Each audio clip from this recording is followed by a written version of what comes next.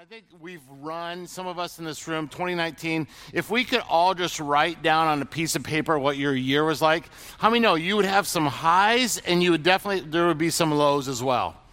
And there'd probably be some in-between stuff. We've all probably been through a lot of things this year that we didn't see coming. And I would say that's probably true for all of us, that if I would have written at the start of the year what I thought this year would look like, it probably would look a little different than what turned out in my life. But how many know God knows already what 2020 will look like? He already knew what this year would look like. And even the highs and in the lows, we know that God is in everything if we let him be in everything. So as we are running this race, and I love the idea of this idea of endurance, and I also love the idea of the aroma of Christ. How many know there's an aroma of worship? Amen. There's an aroma of Christ. We see that throughout the Bible, like when Noah built the altar after the ark stopped. He built an altar, and the incense, the aroma, filled the nostrils of God, his praise. So there's an aroma to our worship and this fragrance idea. And it takes endurance to be the fragrance of Christ. Amen. And when I say the fragrance of Christ, I mean like we are the very aroma of Christ in this world. And it takes endurance because there are those highs and there's those lows. But people who endure, right, become the aroma of Christ. And I think we've all, to some degree, have endured some things this year. How many this morning can say, I've endured a few things this year? But here we are, amen? And we are still here. And, you know, I've never made perfumes or fragrances in my life. I guess some people have. I know my daughters have made candles. Darby just recently made a candle, and it smelled great. She made a candle. I like to smell candles. I'm not so much about making candles. But how many know there's an aroma with candles? And if you've never walked into a Bath and Body Works store, just do it sometime. You'll see full-grown adults just sniffing candles, right? How many know, who's been to a Bath and Body Works?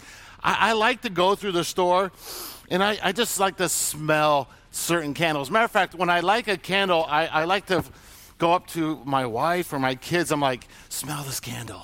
Right? It's like a hint. Like, oh, it's so good. You'll really love it. But I'm the one, like, this is one of my favorite candles. This one's called Paris. It smells like coffee and a cafe. I mean, right now, I'm smelling something that you're not. But how many know you can imagine what coffee smells like? If I just say some type of food, your mind can go right there, can I? What if I say, like the aroma of a barbecue?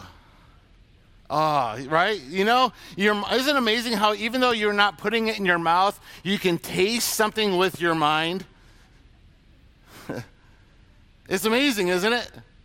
I mean, I can literally just say, I'm smelling, I think this is kind of like a pine tree smell. And I can just say the smell of pine, and you can smell it, can't you?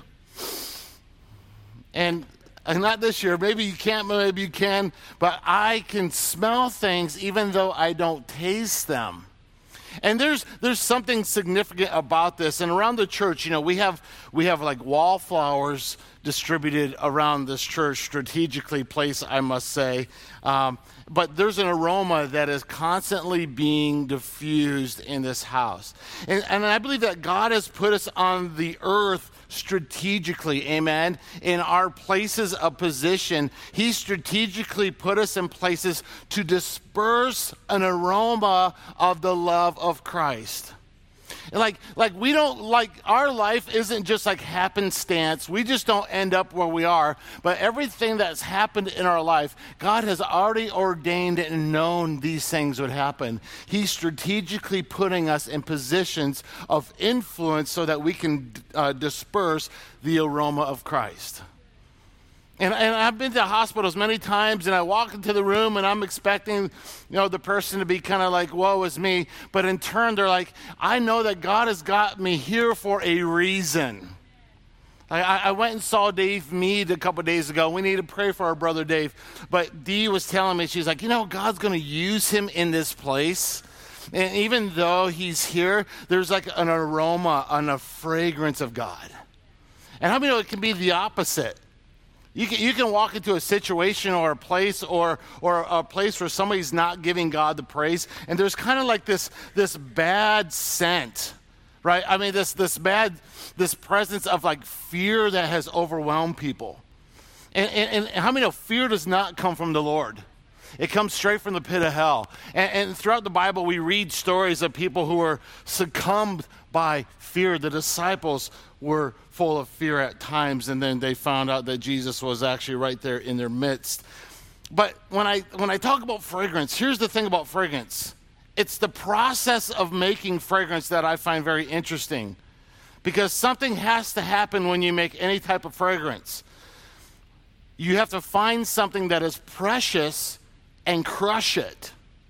To make fragrance, you find something that is precious and crush it. In my pocket right here, inside this little jar, is the fragrance of myrrh and frankincense right here in this jar. But how many know there was a process to make this oil? Right, the oil has to be pressed and oil has to be crushed before it can become a beautiful, a good smelling fragrance. And I think in our life, sometimes there has to be a process where the Holy Spirit, right, I'm broken in God's presence, not broken in a negative sense, but broken to the place where I say, God, I can't do this without you. Like I don't know how I survived some of the things I survived in 2019, but Lord, I can look back and say, you were with me through the fire. And even though I felt crushed, or even though I felt broken in a sense, from that can become a beautiful fragrance, amen? And I want my life, and I want your life to kind of be a beautiful fragrance, where people can smell and sense the aroma of God. So we're going to begin at Philippians chapter 1. This is where we're going to begin.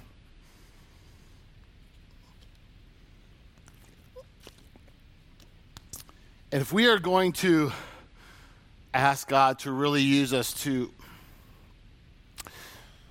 allow us to be that fragrance, to run with endurance, to get that second wind in life, we're going to need some endurance. And let me tell you this, as we move closer to the return of Jesus, church, we need more endurance, amen? Things are going to get tighter, like the wine press will get even stronger. But how many know God says, I want new wine skins so that it can hold what he's doing. And like, we can't just get by with what we used to have, but we need to come to God and say, Lord, I need a new wineskin. I need a new thing to happen in my life. Amen. Because the press will get stronger for believers. I mean, around the world, we're seeing where Christians are literally having to make choices. Like, do I speak up for my faith, or do I stay silent and stay safe? And so these are things that are happening. Philippians chapter 1 is where I'll begin. This is a letter written by a pastor to a church that he had planted. Paul had planted this church. This was his very first church plant that he planted in Europe. And it's interesting, what's awesome about that is Paul is trying to go to Asia. Isn't that funny how God has a sense of humor? Like he wants to go to Asia, but yet God sends him, and his first church plant is in Europe. I mean, those two places are not exact, they're a distance apart. So this is the first church, and the first convert is a girl by the name of Lydia, and who happens to be Asian. which I said is kind of the sense of humor of God. Like, Paul wants to go to Asia. He finds himself in this church in Europe, but God allows him to lead this girl to the Lord, and her name is Lydia. And so she was, I like to say Lydia was the Ralph Lauren of the New Testament. If you know anything about Lydia, how many have ever heard of the name Lydia in the Bible? She was known for making fine clothing. Like, purple was her thing. Like, the color purple was Lydia.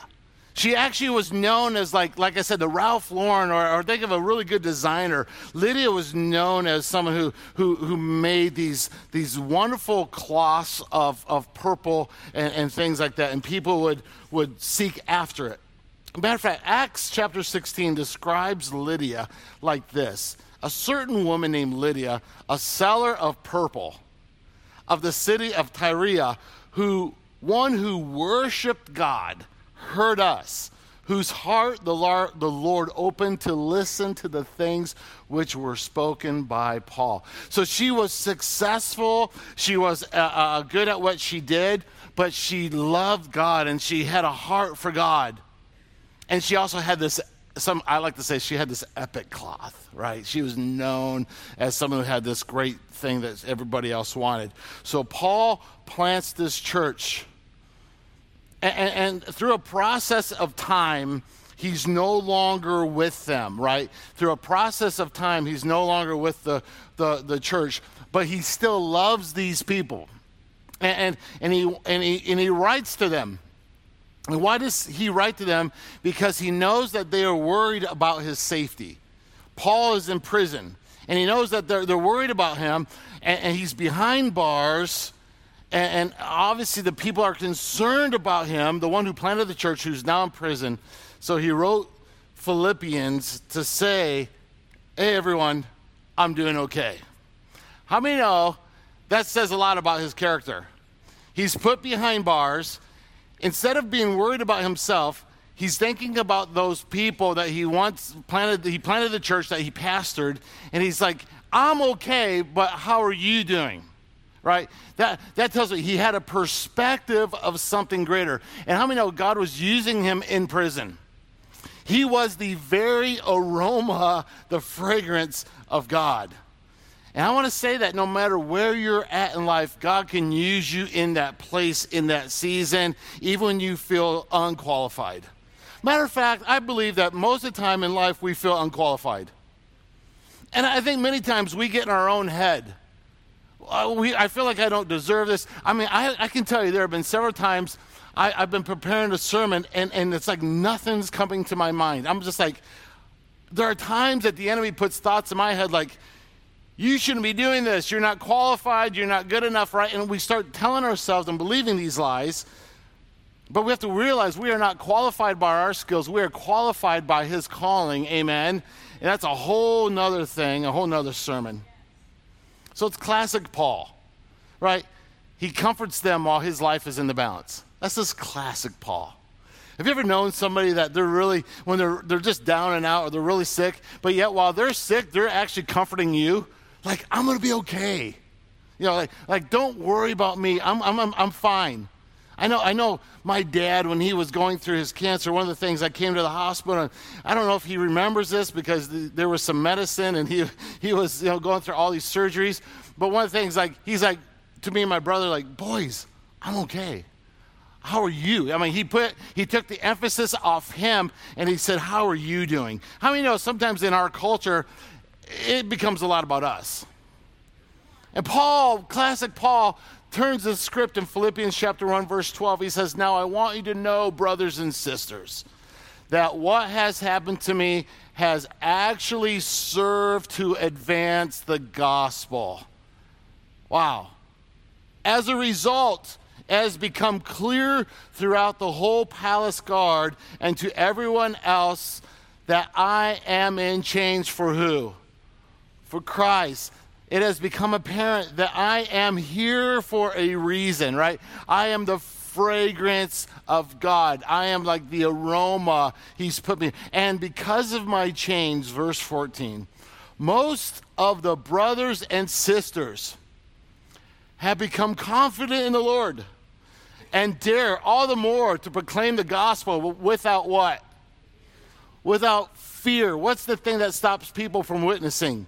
Fear. And so what Paul is saying, because of my circumstance, because of my situation, even brothers and sisters in Christ, even their own faith is being elevated. How many know, believers, that we can also inspire and lift up other believers when we handle situations in a certain manner? See, we are witnessing to unbelievers, but we are also inspiring and lifting and encouraging other believers. I mean, there are people in this church during a worship service, when you walk in this house and we are singing songs, when you walk in, your very presence elevates our worship. Amen?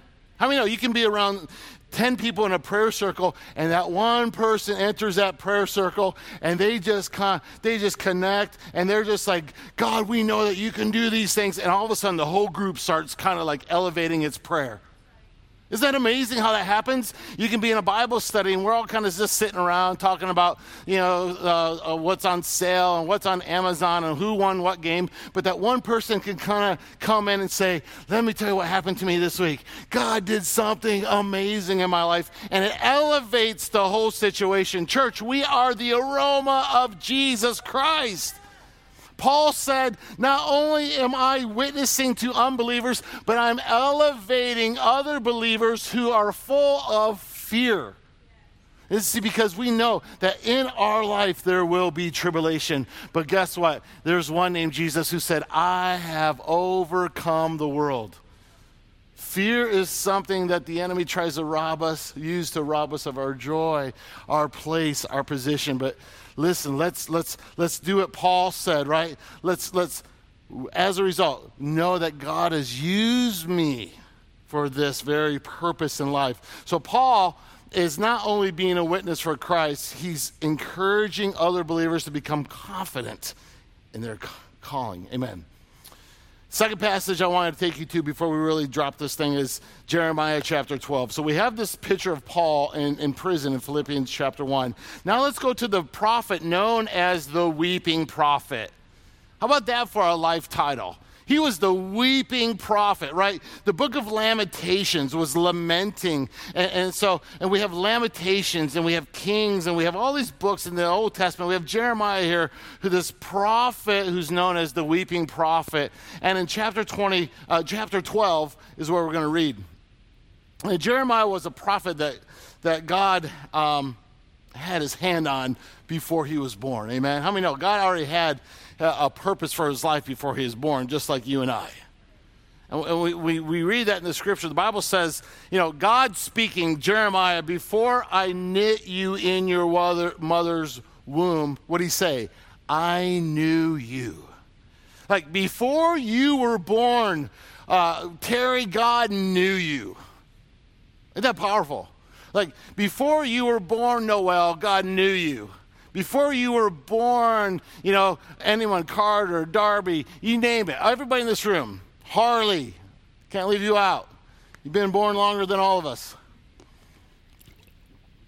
Alive longer than all of us. God knew you. He knew you better than you would ever know yourself. So he said about the prophet Jeremiah, before you were formed, I ordained you as a prophet to the nations, right? He's like, you're going to root out. You're going to pull down, like you're going to do some things, some difficult things. You're going to bring a difficult message. You're going to root it out. You're going to pull it down. You're going to preach to kings and you're going to preach to nations. I mean, that's a pretty cool thing. Like before you were born, Braden, God knew. How about God's going to use you one day to go to the White House and to preach to the President of the United States? Isn't that pretty cool? Yeah, that'd be awesome, right? Or God's going to use you, Ben, to go and preach to kings somewhere and to hang out with them. That'd be awesome. But how many know Jeremiah had a problem first before he got to that level? It was in his own home. Do you realize that as he began to preach to his own neighbors in his own community, they did not like his message. Now, let me tell you what kind of feedback he got. They literally said, "We want you dead." How many know that's a rough sermon? Like, you preach a sermon and then you wait for the response and you find out the next day that there's a group of people who not only didn't like the message that he preached, they wanted him dead. That's severe. Like, God, can you just take me to like the kings and to the nations? Like, do I really have to deal with all this other stuff? And so Jeremiah is a lot like us. And I like to say that he was destined for impact. Say that with me. Say, I am destined for impact. Like, you are destined to impact a world that sometimes rejects Jesus. Amen? It's not always going to be easy. And I want to get a hold of this as we move into 2020 in just a couple of days. See, God sees you and he knows you. And he chose you before the foundations of the world. I mean, that's pretty awesome, isn't it? The creator of everything, like, knows you personally, created you, knit you, and has a purpose for your life beyond anything that you could think. So you are anointed. Let me say this. You are anointed and appointed to take your place. There's a place in my life, and I'm so thankful that I had and even to this day, I have to say, God, I am anointed and appointed to do your work. I do not feel qualified. I do not feel like I sometimes good enough. But how many know it doesn't matter if we're good enough? God is always good enough. Matter of fact, that's a better place to be, is when you feel like you're not good enough. That's when you say, God, I need you now.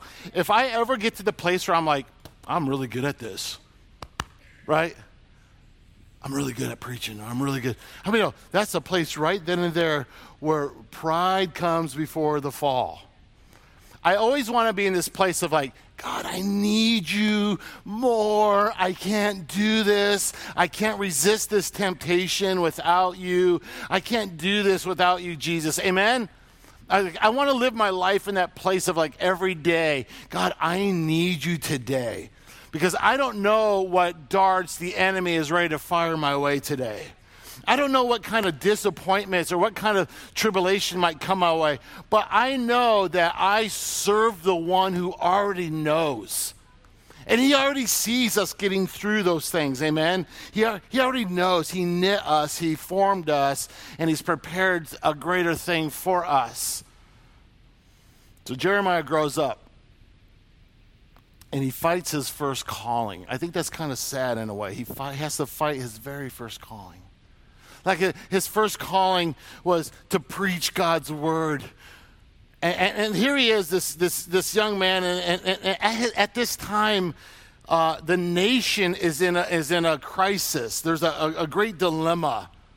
Basically, what's happened is they have abandoned the fountain of living water. Like all the cisterns are broken and they've abandoned the things that they know are right. How many know it's a tragedy when I see believers who at one time were on fire for God, but for whatever reason, they begin to abandon the living water. They abandon the things that they know are so important. I mean, that's a tragic thing, isn't it? When you see someone, you're like, they used to be so on fire for God, and now they just seem like they're just a totally different person. And so Jeremiah is dealing with this mindset in a nation of people who have abandoned their first love. And maybe you could kind of draw some comparisons to some things in our world or our nation where there's a movement maybe of people who have abandoned that first love. And Jeremiah has to call them out on this. This is why he's not a very popular preacher. How many know sometimes popular preaching is not always necessarily what we need? I believe sometimes good preaching is the kind of preaching that hurts a little bit. I mean, in my life, usually the sermons, the pastors that I listen to on my own time are usually kind of the ones that, I mean, it hurts a little bit sometimes. It moves me. It drives me into different things. So this is Jeremiah, and it's given this word. because they're living in a time where Band-Aids won't cover bullet wounds. In church, let me tell you this right now. Still today, Band-Aids won't cover bullet wounds. Right? Just kind of casually going through life and casually praying and casually having a relationship with God, in my opinion, is like a Band-Aid trying to cover a bullet wound. We need an outpouring of the Holy Ghost. We need to be in that place where we say, God, I need you to be a better husband or a better wife or a better parent or a better student or a better friend, right? God, I need you every day. Oh, how I need thee every day. Can I get an amen on that? I need you every single minute, every hour of every day. And for some of us, like myself, I need you every minute of every hour of every day. So Jeremiah, he started out in a city called Anathoth. Now, if it sounds like I said applesauce, that's correct. It's kind of like a sound of a lisp, so say it with me. Anathoth. It's kind of weird to say it like that, isn't it? But that's where he grew up, like in the city of Anathoth. And so it sounds like applesauce. It wasn't, but he grew up in Anathoth. And so here he is, and he grows up, and he's in this small town that's like 60 miles outside of Jerusalem.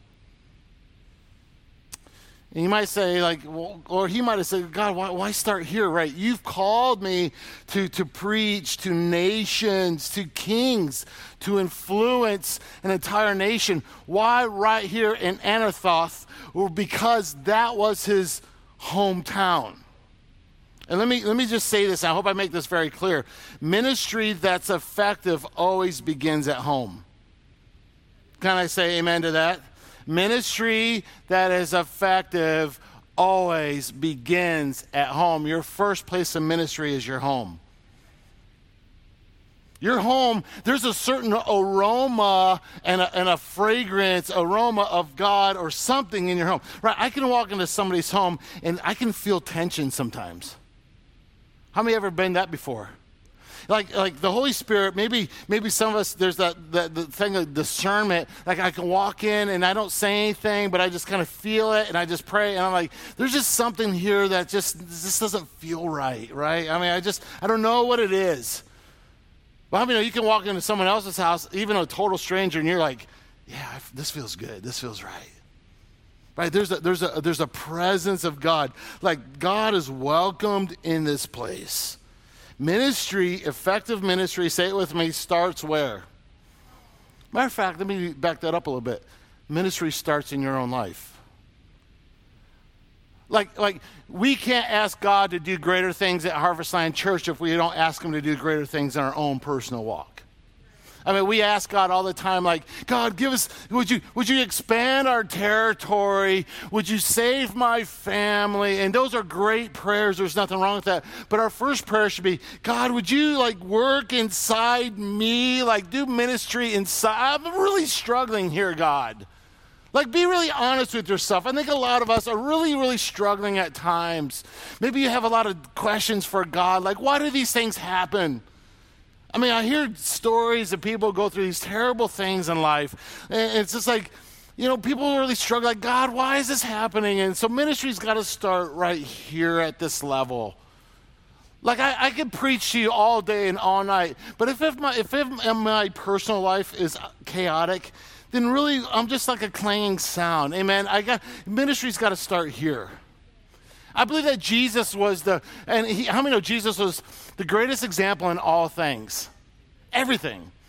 We find so often that Jesus would have to what? Go away and be alone. And what did he do? He would go spend time with the Father. He would pray to God. Before he went to the cross, what did he do? He said, take this cup from me. I can't handle it. It's too much.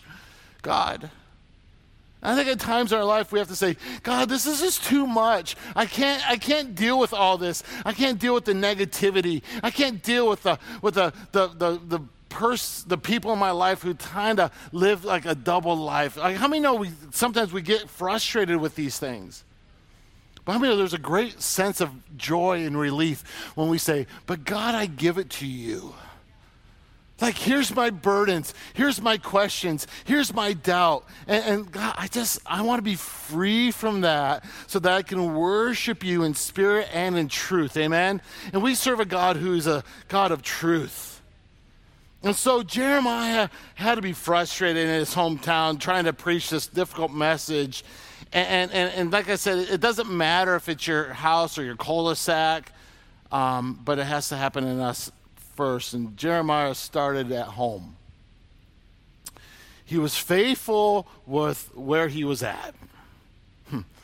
He knew change must first happen at home. And I want to get that point across. He was faithful with where he was at. Amen?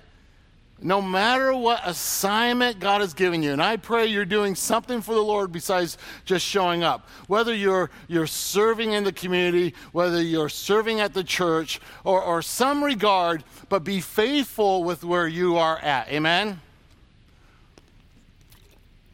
I've always been a big believer. No matter what I'm doing for the Lord, I want to be the very best at it.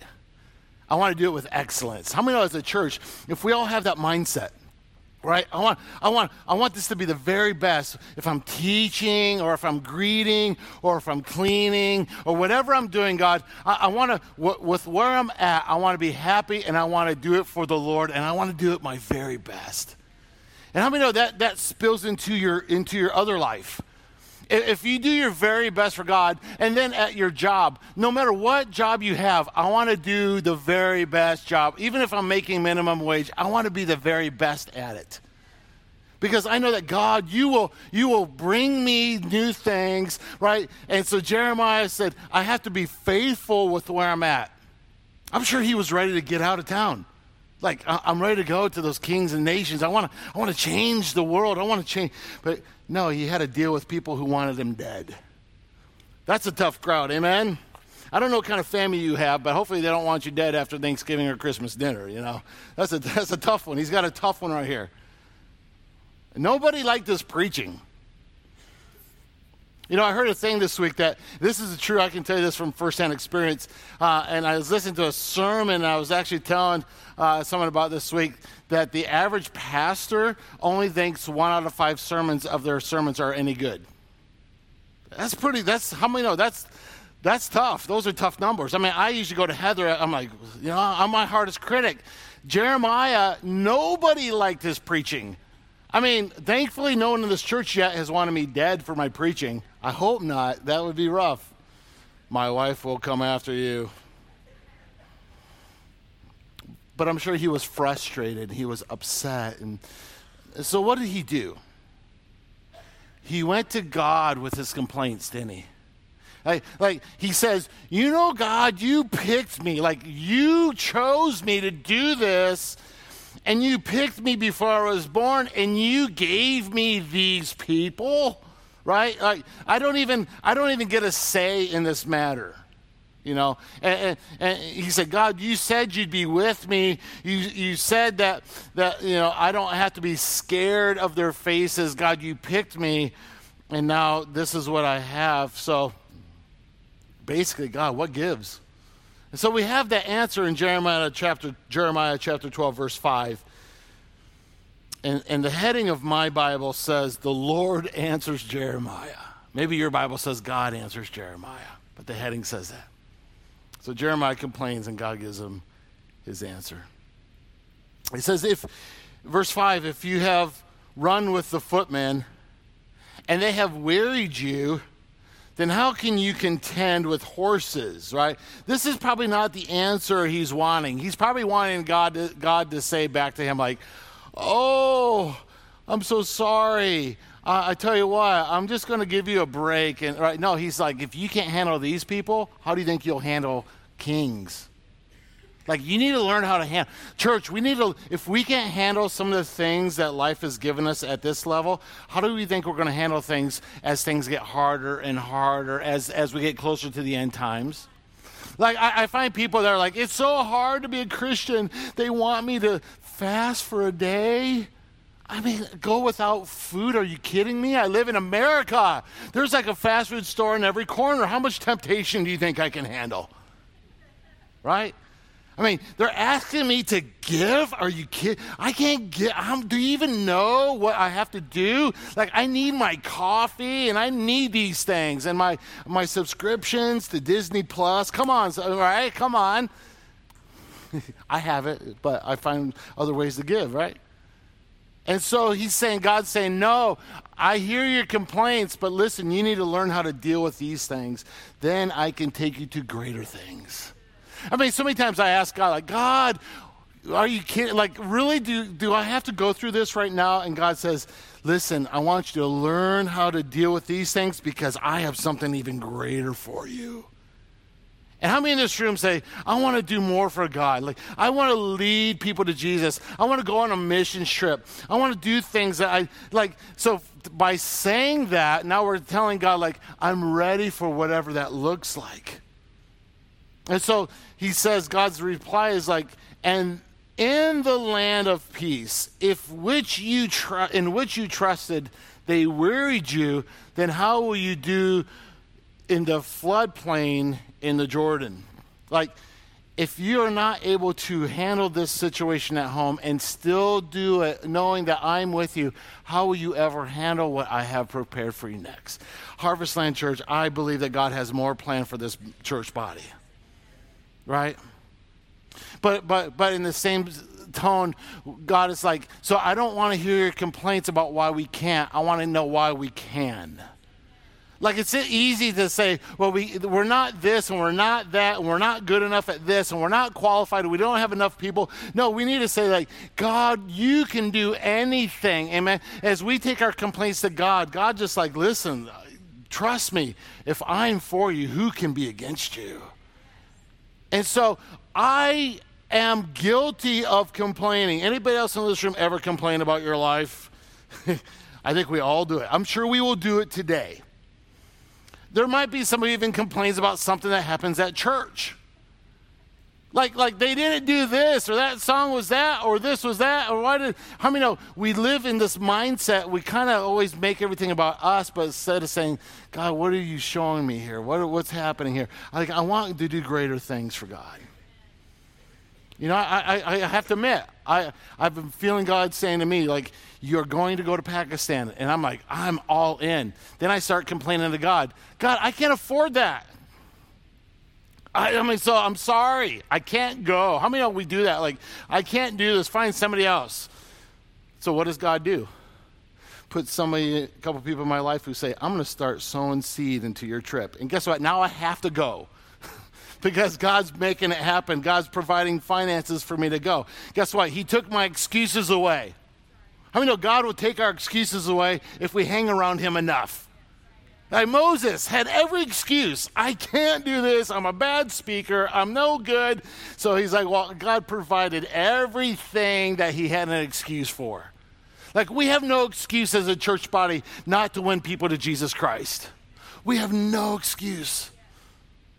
God's like, I have already given you everything you need, right? I've given you everything. You are the aroma. And so here's this word I want to end on, is this word called second wind. Like, we need a second wind in our sails. As we end 2019, as we go into 2020, I just sensed the Lord was just speaking this word like second wind. There are people here today, like you're just ready for that second wind. You're just a little tired. Maybe you're frustrated. Maybe you're like Jeremiah, like I'm just tired of like just being around so many things in my life that seem to not go my way. And so there's this thing about like this second wind. Someone say second wind. Thank you. It helps me. You say it so much better. It's when a runner runs out of breath, which I haven't done for a while, like run. but what happens, it's the lack of oxygen, right? So lactic acid begins to build up in your lungs, and you begin to in your muscles, and you get really tired, and you start just running out of steam. And I think sometimes in our walk with Christ, and maybe as a church body or as Christians, sometimes that I can relate that to fear and other things. Like we start running out of energy, right? We just kind of run out of this momentum. And maybe you've experienced this before. Maybe some of us experience this. I relate this better to like Thanksgiving, right? How many have ever had a second wind on Thanksgiving Day when it comes to eating? I eat this huge meal, and I'm like, I can't eat anything else the rest of the day. I'm so full. And then about like 3 hours later, I find myself making that second plate of all the stuff I really was thinking about while I was so full. Isn't that amazing how we get our second wind even in eating? Like, I don't even know how I fit it all in, but there's the second wind. But listen, God wants us to get where Paul was at. As we read in the New Testament, remember back at the beginning of the sermon when I talked about Paul being in prison, and God wants us to be there. He doesn't want us to get stuck where Jeremiah was. Jeremiah was stuck complaining to God. Paul had every right to complain, didn't he? Like, I'm in prison? Like, why? I don't get it. But no, Paul was like, yeah, I'm in prison. I will be the aroma of God, right? Like, people are going to hear me singing. People are going to know that God is for me. He's not against me. And that's a place that I want to be, that no matter what my life brings, I still want to say, I know that my God is in control. Like, my Christian walk can't be based on, like, if I have a good year in 2020, man, I'm just going to be a great Christian. No, it's no matter what comes my way, I'm going to give God the praise. And maybe what you need is that second wind today.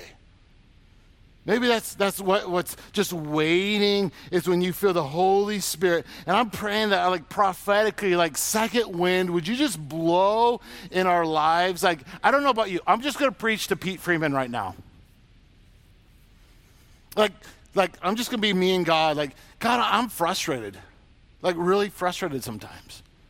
Like, I want more for all of us. Amen? Like, I want more in my own life. God, I'm ready to see revival drop on Clarkston, Oakland County. Amen? How about you? I'm ready to see our churches come together and just worship God together and not get tied down in all the theology and every little detail and exegesis and eisegesis and all this stuff, hermeneutics. God, throw that out right now. I just want to worship the King of Kings. Like I think the Pharisees were the ones, they were always there debating every word that Jesus said. But he was like, no, don't get caught in that. Just come to me saying, you are worthy, God. I don't want to get so caught up in, I get frustrated sometimes in my own self, like I'm trying to figure everything out. But no, God, I just want to come to you and just like 2020, God, I'm ready for a new thing. I'm ready for this fresh wind. I'm just ready to see God like radically mess up your life for Jesus. Can I say that? I'm ready to see some of this church this time next year just like radically just messed up for Jesus. You're just like a soul-winning machine. I can't even contain. You're bringing so many people to me to hear about Jesus. I'm just like, slow down. I don't have so much. But like, right? That's a good thing.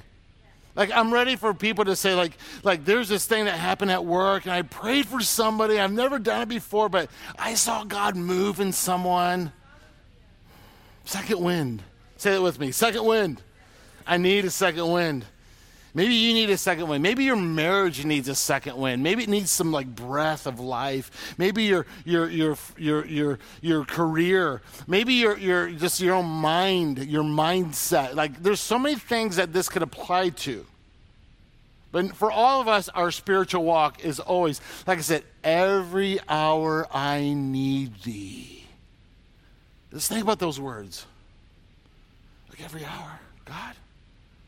Like I can't tell you, and I'm so thankful. I hear many of you tell me, like, like Pastor, I was just like walking, and I just began to talk to God, and I love that about that. I was talking. I think it was Carter. We were talking in my office the other night about talking to God and praying. And Claire, we were talking about prayer. Remember that? And we were just talking about how sometimes we all get kind of caught up in this thought of like, I don't know how to pray, so I don't pray. No, it's kind of prayer to me is just like, I need you, that conversation, right? It's like, God, I just love you so much. And it's just having that communication, right? Every hour, God.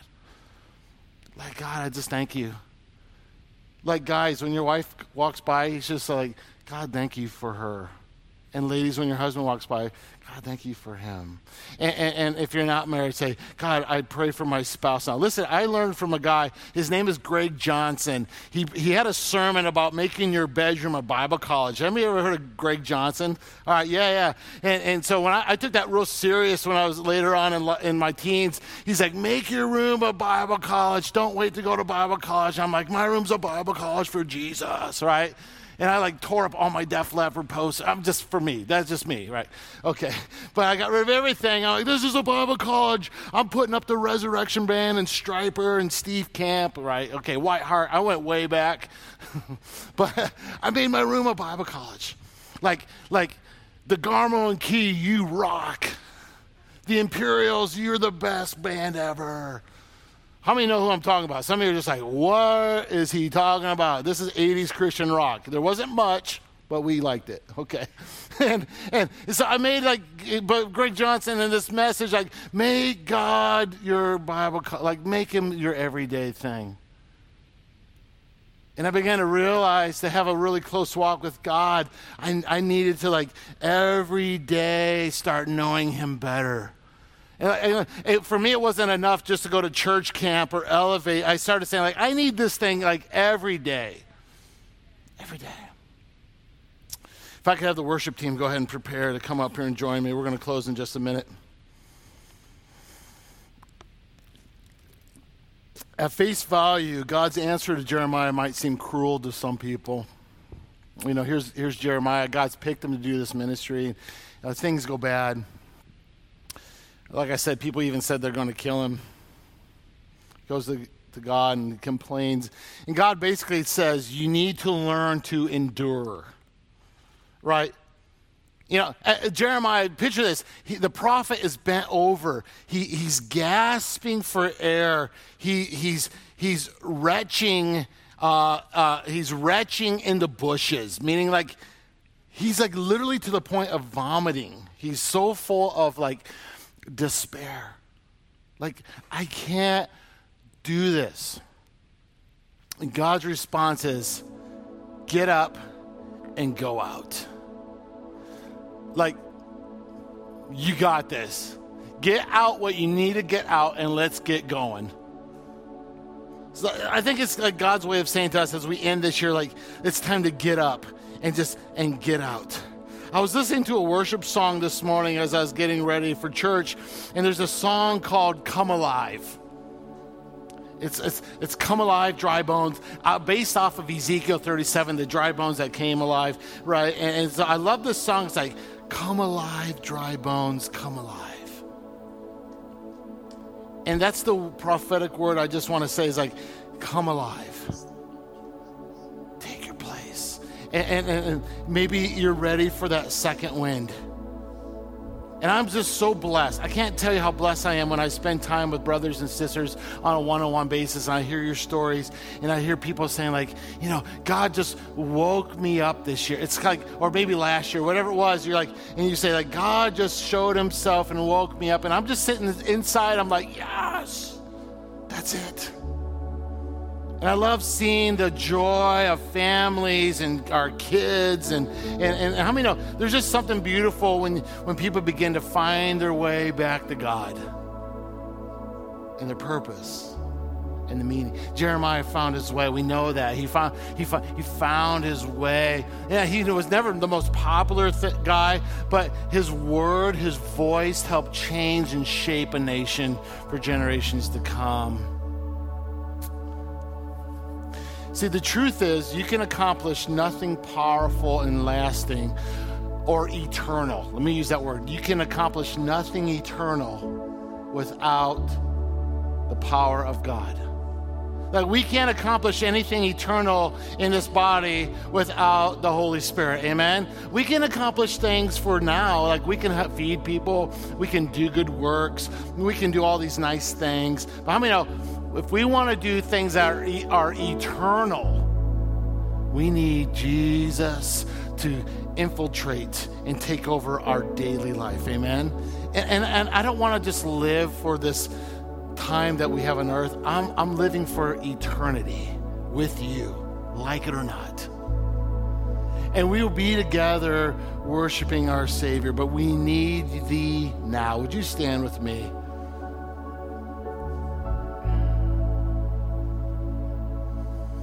You see, I like to say all of us are like Samson with a buzz cut. Right? I mean, Samson had all this power, but as soon as they cut his hair, man, whoosh, gone. And then it was what? All God. It's like, oh God. Like in ministry, there's times in my life where I try to do it on my own, and I thought I got this, and I started to kind of stray away from the things that got me there in the first place, like spending that time with God or being in, and I strayed away, and I started thinking, I'm doing this on my own. Church, let me tell you, you can be saved a long time and start thinking like, oh, this isn't that hard, I got this. But boom, life will sucker punch you. When you least expect it, somebody that you love will go through something tough. And some of you in this room have experienced loss, and you know exactly that emotion. You're like, boom, I didn't see that coming. And it takes the breath, it like takes the wind right out of your sails. And if you don't know who you are in Christ, you can quickly just start losing your place, your identity, and you start complaining to God more than you worship him. And I don't want that to happen to anybody, but we understand the Bible says, in this world there will be tribulation. The great part of that scripture says that I have overcome the world, says the Lord. Amen? The bad part of that verse is that we are still in the world. We got to deal with the world. But we know that through him, he has overcome the world. I want to put one more verse on the screen. It's so important. This came up this week in one of my meetings with people. This verse like says it all. Song of Solomon 2:15. Catch for us the foxes. The little foxes that ruin the vineyards are vineyards that are in bloom. You're like, what does that mean? What's the context here? First of all, in Palestine, in that part of the world, foxes, jackals were everywhere. They're rampant. And they were eating all the harvest. They were eating the life. They were eating the grapes. So they're like, if we don't catch them while they're small, they will eat it all the way. And they're like, it's easier to catch the small foxes. They weren't as smart and cunning yet. They said, but if we allow these foxes to grow to full size, they can ruin the whole vineyard. And when I think about that, I think like in our life, we need to catch ourselves. Like those sins, those patterns, those things. Church, let's catch them now before they ruin the vineyard. Amen? Like before things get out of hand, get out of control, let's ask God, would you show me right now what in my life, God, that needs to change, that needs to happen so that these things that I've allowed, maybe there's some things in your life that it seems small now, but you and I both know if you don't stop it now, it can become something greater and it can ruin somebody's marriage, they're not ruin it, but just really change things. And I want you to understand how important it is today that we say, God, you are able to do. I need thee every hour. And right now, at this moment, you can say, God, I ask you to guide me, to lead me, to help me in these areas. And just that activation of prayer, amen? I mean, God already knows what you're going to pray. It's God. I always say God's not ever surprised by what we do. He doesn't need us to inform him. He just wants us to involve him. So God, I ask you that we will learn to involve you in our everyday life. Give those that second wind that need second wind.